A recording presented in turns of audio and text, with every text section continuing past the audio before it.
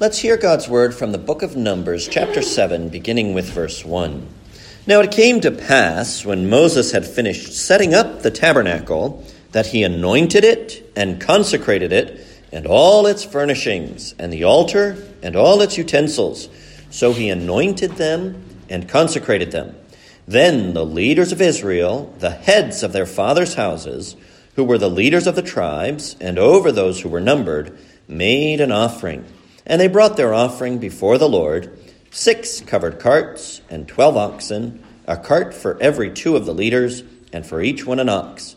And they presented them before the tabernacle. And then we'll jump ahead in this chapter to verse 84 and resume our reading there.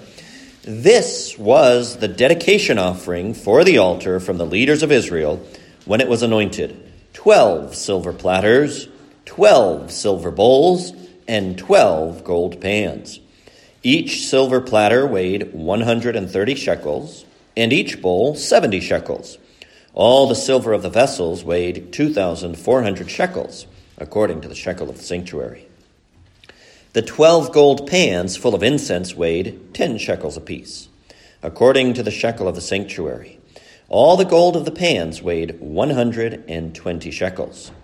All the oxen for the burnt offering were 12 young bulls, the rams 12, the male lambs in their first year 12, with their grain offering, and the kids of the goats as a sin offering 12.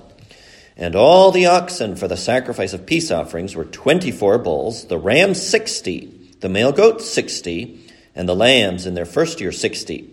This was the dedication offering for the altar after it was anointed. Now when Moses went into the tabernacle of meeting to speak with him, he heard the voice of one speaking to him from above the mercy seat that was on the ark of the testimony, from between the 2 cherubim.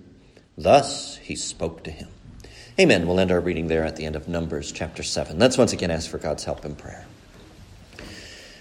Our gracious God and Heavenly Father, as we come to this portion of your word, we pray that today also we would hear the voice of one, the voice of our God speaking to us. What a privilege, what a treasure, what a joy it is to have the word of God.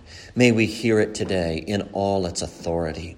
May we hear it in its depth. May we hear it in its life-giving power. May we hear it as it inducts us into communion with our Lord Jesus Christ. In his name we pray. Amen. You probably noticed in that reading from Numbers chapter 7 that we skipped a hefty portion of the chapter. Numbers chapter 7 is one of the longest chapters in the Bible, and I think it's fair to say that it is the most repetitive, because the bulk of the chapter, the part that we largely skipped over, details how on the first day the Prince of Judah brought his offering, and it tells you all the details of what he brought as an offering of dedication for the altar.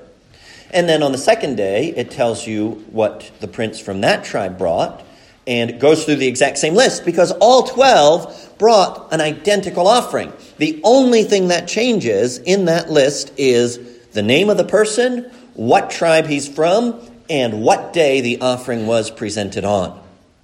So if we read through it, you would read similar words over and over and over again, just so you have a sample.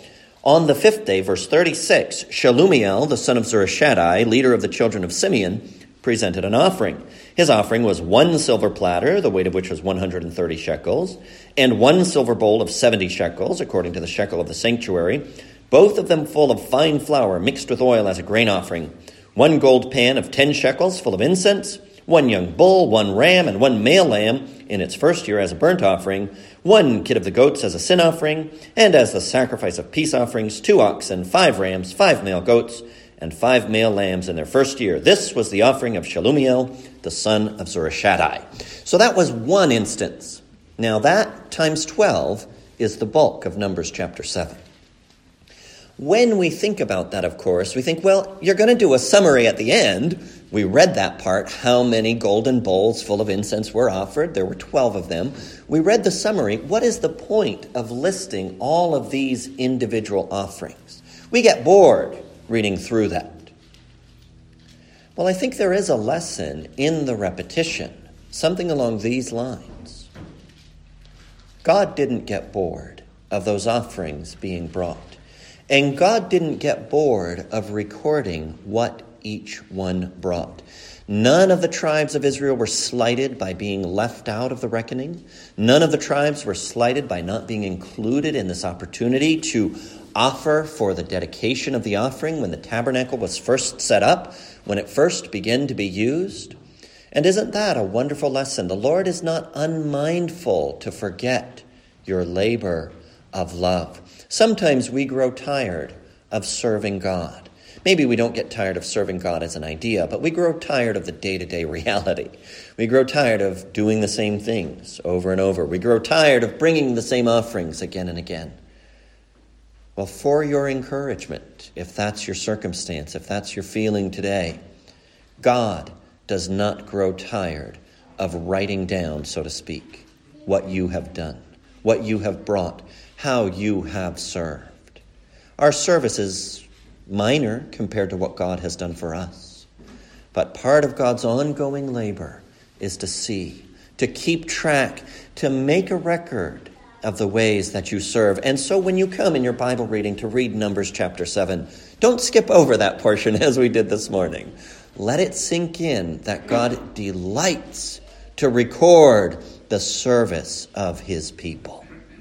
Now, all of that is just to explain what we left out. Now we come to the real introduction.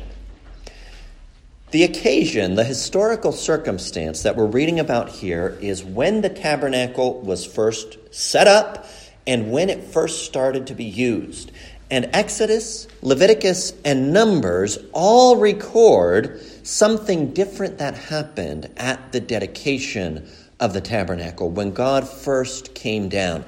In Exodus, what happens is that the cloud of glory comes and enters into the tabernacle so that nobody else can even come in. God moves in. We've looked at that before in our series from the book of Exodus. In Leviticus, we are told that when they began to use the altar, fire came out from the Lord and consumed the sacrifices that were offered. In other words, they didn't have to set fire underneath the sacrifices on that occasion. God himself sent fire from heaven to consume those sacrifices. Now, those two responses contain a tremendous truth. Each one of them contains a tremendous truth. The response in Exodus shows they had built the tabernacle according to God's design. God was pleased with it. God moved in. God would now dwell with his people in a new era of nearness, in a new accessibility, with a new avenue of approach. They could count on God's glorious presence among them. The response of fire burning up the sacrifices in Leviticus gives us a similar but distinct message. That one showed us that God accepted the sacrifice, that God was pleased with what they had brought. On an even deeper level, it communicated that God was reconciled to them, that he had put away their sins, that he had received them into communion and fellowship with himself, that the way for communion with God was open because God accepted the sacrifice. God recognized that the sacrifice was adequate to take away their sins. Now, in terms of the actual animals, it was adequate in terms of that symbolic, that shadowy economy. Of course, in genuine, in ultimate terms, it was adequate because it was a pointer to the Lord Jesus Christ, who would be the ultimate sacrifice, the one who is truly acceptable to God. But then in Numbers, there's a different response. Moses erects the tabernacle, obviously with help. He anoints the altar. They have the sacrifices of dedication. And then what happens? Well, we read it in verse 89. From this point forward, Moses could go into the tent of meeting, what we call the tabernacle. And he could go in to commune with God. He could go in to ask God questions. And he would receive an answer. A voice would come. There was a voice that was localized above the mercy seat. There was a voice that was coming out from between the cherubim. And there was a voice that continued to speak to Moses, to give him revelation, to give him law and guidance and direction, to give him all the information that he needed. So what happened when the tabernacle was built, when the altar was anointed, when the whole building and all of its instruments and all of its service was inaugurated and began? Well, God dwelt with his people in a new way. God accepted their sacrifices, and God continued to speak. And it's that last one that we're particularly going to consider this morning. The voice of God coming from the tabernacle.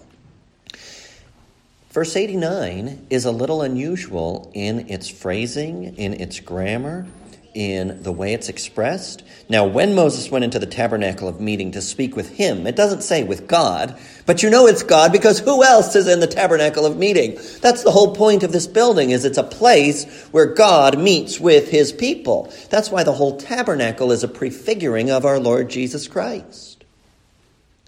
So Moses goes in there to speak with him. Previously, Moses had been going up to the top of Mount Sinai, or he'd been going outside of the camp to speak with God.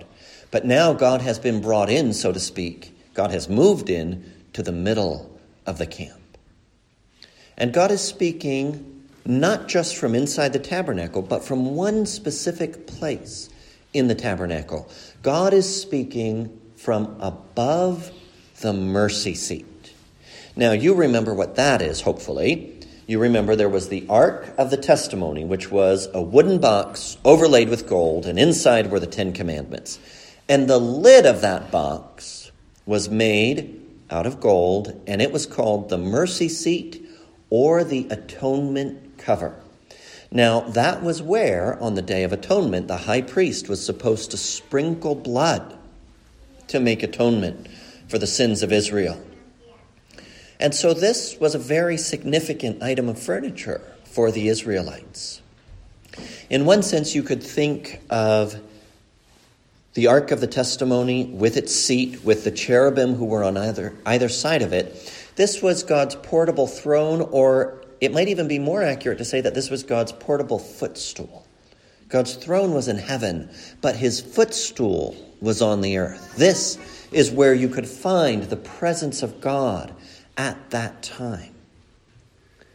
Well, the foundation of God's throne was the law, was righteousness, was justice. The 10 Commandments were in the box. But for sinners, for those who approach God in our condition of defilement, the 10 Commandments, they're good news that God is righteous and holy, but they're bad news because we've broken them. But that law that could accuse, that absolutely could condemn, that law is not visible. It's covered. It's inside the box. And above it, there's a mercy seat. There's a place where through the shedding of blood, propitiation can be made. So the law does not speak to condemn us. What comes instead? Well, what comes instead is God's loving voice to guide and direct us in our pilgrimage, to clear up doubts and misconceptions for Moses, to help him understand what they all need to do next, to give him instruction for the people of Israel. You remember that when the people heard the voice of God on Mount Sinai, they said, let's not have that happen again or we're all going to die. Let God speak to Moses and he will communicate to us. God accepted that request. In mercy, God listened to them. And now, where does God speak? God speaks from the mercy seat. In other words, God speaks as a reconciled God. God speaks as a God who does not have a list of charges and accusations against us. But God speaks as one who has put away our sin, who has forgiven our iniquity, and who now directs his word to us. Not to condemn, not to castigate, to correct, yes, to improve, absolutely, but also to communicate those promises of grace and mercy, to convey reassurance, to say, fear not, to the soul that trembles under the weight of its own guilt, to bring the confidence of love and acceptance to the soul that feels too defiled to come into the presence of God. God speaks from the mercy seat. You know, that has an application to how we read Scripture, how we read the law, how we read the Proverbs, but really how we read the whole of Scripture. When we compare ourselves to what is found in Scripture, of course, we always find that we fall short. We maybe don't fall short of some of the bad examples, but we do fall short of the precepts. And it's good to be aware of that. It's good to be reminded of that. We don't want to lose sight of that. We don't want to become people who pat ourselves on the back for how great we are at obeying God, because that's not the reality. We're not great at it. We do obey God. We try to obey God, but we are not great at obeying God. It's good to know that. But you know, you can read the Bible, and if that's the only thing you get out of it, you can be very diligent, very conscientious in your Bible reading. And if that's all you hear, that doesn't actually strengthen you. That doesn't actually make things better. You need to remember, as you approach the Bible, as you read it, that God speaks to you from the mercy seat. God speaks to you as one who is reconciled to you because of Christ. Are there things that need to be improved and corrected and amended? Yes. I'm not questioning that for a second. But is that all that God has to say? Certainly not. God has a great deal more than that to say. And even when correction or amendment is what you hear from God's word, you need to hear it not in a voice of condemnation, not in a voice of anger, not in a shape up or ship out kind of a way, but as coming from a loving Father who would take away from you the obstacles, the burdens, the things that weigh you down, that trip you up. That's how we need to hear the law and the Proverbs and the precepts wherever they may be found. Remember, God speaks from the mercy seat. Now, God also speaks from between the cherubim. From between the two cherubim, it emphasizes that God spoke with Moses. What's the meaning of that? Well, this is a rich area. Psalm 80 and Psalm 99 both begin by acknowledging God as the one who dwells between the cherubim. That's also found when the temple is built. The idea is, well, if this is God's throne or God's footstool, however you want to look at it, where is God? Well, he's between the cherubim. Now, in that sense, the Ark of the Testimony with its lid, with its cherubim, was not terribly dissimilar from some of the plinths or bases that pagan nations might have had for their gods. So you would build a sort of a throne, but then in the middle, you would put an idol. You'd put a little statue of some kind or another, a worship dummy, as one of my seminary buddies memorably called idols. With this one that God authorized, what was in between the cherubim? Well, there was nothing visible unless it was the glory cloud, which nobody was looking at.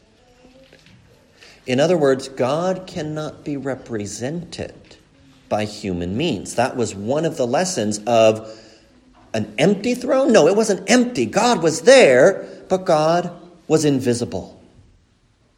That's one lesson. God cannot be drawn. God cannot be imaged. God cannot be depicted by human means. But of course, it also emphasized his glory. Here is the one who's exalted above all. The heavenly beings, the cherubim themselves, cover their faces, bow down their heads, and worship him, calling out, "Holy, holy, holy." This is the God of all majesty. This is the God of all glory. But you might remember the first time that a cherub is mentioned in the Bible. It was after Adam and Eve got kicked out of the Garden of Eden. And God put a cherub there and a flaming sword to guard the way so that nobody could get into the Garden of Eden, so that nobody could approach the tree of life. The first time human beings encountered a cherub, he was blocking the way to God because human beings had sinned, could not enter God's presence. Now, here are these golden cherubim. God is in between them. The way is no longer blocked. Access has been restored. Access has been restored by God's grace. It's not something people did. But in the tabernacle, there was no flaming sword. Around the Garden of Eden there was, but not in the tabernacle. Because God had instituted it, God had authorized it, God had come down to visit, to redeem, to rescue his people, to dwell with them, to share their lives. And I understand there were restrictions on access to the tabernacle, but there wasn't a flaming sword absolutely prohibiting access. A way was opened, and it was a wider way than before. Well, now in the New Testament, of course, Hebrews talks to us about a new and living way that has been opened. We can come to God through Christ at any time, under any circumstance, with any clothes, with whatever we're doing in the moment. We can turn to God. A new and living way has been opened. Now, God has not changed. He is still the God who dwells between the cherubim. He is still the God whose glory and majesty are absolutely overwhelming, who are beyond anything that we can describe. But this God of all majesty and all glory has drawn near in grace. He's the God of our mercy. And he invites us to come. He makes himself available to us. That too is something that we need to allow to sink in. That also is something that needs to be a deeper reality in our hearts. We have access to God. You're not cut off. You're not restricted. You're not held at arm's length. There's not some giant process you have to go through in order to approach God. You just have to believe in the Lord Jesus Christ. You just have to pray in his name, and you're there. You're heard. God has come among us. Now, in Numbers chapter 7, God especially spoke to Moses. Moses was the mediator of that covenant. Moses had unique access to God. That's spelled out in the book of Numbers. God says, I'll speak to other people through dreams or visions, but with Moses I'll speak face to face. Moses had a unique access in that time, and so Moses was the one who would come in. Moses was the one who would hear God's voice, and Moses was the one to then write down what God said. For that time, Moses, as a type of Christ, had unique access. And obviously we can say in our own times with Christ as our mediator, that he has unique access. He's the only Son who's in the bosom of the Father. He knows God in a way that we do not. But Christ makes that very same God known to us. And so where do we hear the voice of God? We can't go to the tabernacle. It doesn't exist anymore. If the mercy seat survived somewhere, well, we don't know about it. And I don't think it did. So where can we hear God speak? How can we have this experience that Moses had? We hear God speak in Scripture. God has recorded his voice, if you want to look at it that way. And it comes to us afresh. The Word of God is living. It's powerful. It's sharper than any two-edged sword. You remember what Hebrews does with this. Drawing on Psalm 95, he says, today, if you will hear his voice, harden not your hearts, as in the temptation in the wilderness. Where were the first readers of Hebrews hearing God's voice? Well, they were hearing God's voice in the Lord Jesus Christ. But by the time Hebrews was written, Christ was ascended into heaven. Where were they hearing God's voice? They were hearing God's voice in the reading and in the preaching of Scripture. That's how God's voice came to them. That's how God's voice came to the original audience of Psalm 95. And that is how God's voice comes to us. When God has done these great things, when God has come down, when he has moved in with his people, when he has accepted their sacrifices, when he has revealed himself to be a God of mercy, that's not the end. That's the beginning of a life of communion with God. And what does communion with God involve? How do you in your day-to-day concerns, as you go about your business, as you get your work done? How do you commune with God? What does that even mean, to commune with God? It means that you hear his voice. Now, of course, it also means that you talk to him. But just talking to God without hearing his voice would seem like a very one-sided conversation, wouldn't it? You hear his voice in Scripture, in the reading and in the preaching of Scripture. That's where God's voice is to be found. And that's why the Christian life is not, well, I memorized the Romans Road, I know how to get saved, boom, I'm done, my Bible can gather dust from now till I die. That's no way to live. Do you think Moses went into the tabernacle once? Twice? I bet Moses was in the tabernacle as much as he could be. He had responsibilities, he had things he had to do. But to hear God's voice speaking from above the mercy seat, to hear God's voice coming out from between the cherubim, I'm reasonably confident that Moses made good use of that privilege. Well, we also have that privilege. We can hear the loving tones of a reconciled God speaking to us in Scripture. Moses had to go into the tabernacle. We have to open a book. As we do, as we come, we hear God's voice. The sacraments are sometimes called visible words because through them also God speaks to us. Through them also we hear God's voice. In the sacrament of the Lord's Supper, which we'll come to observe in just a moment or two, there too we also hear the voice of our God. We hear Christ's voice speaking about his body broken for us, his blood shed for us. We hear Christ's command to do this in remembrance of him. We hear all of the implications of that about his true humanity, about how he genuinely is partaker of flesh and blood, about how he shares himself with us, how he gives his flesh for the life of the world. We hear God's voice when we come to God's word and when we come to the sacraments in faith. Amen.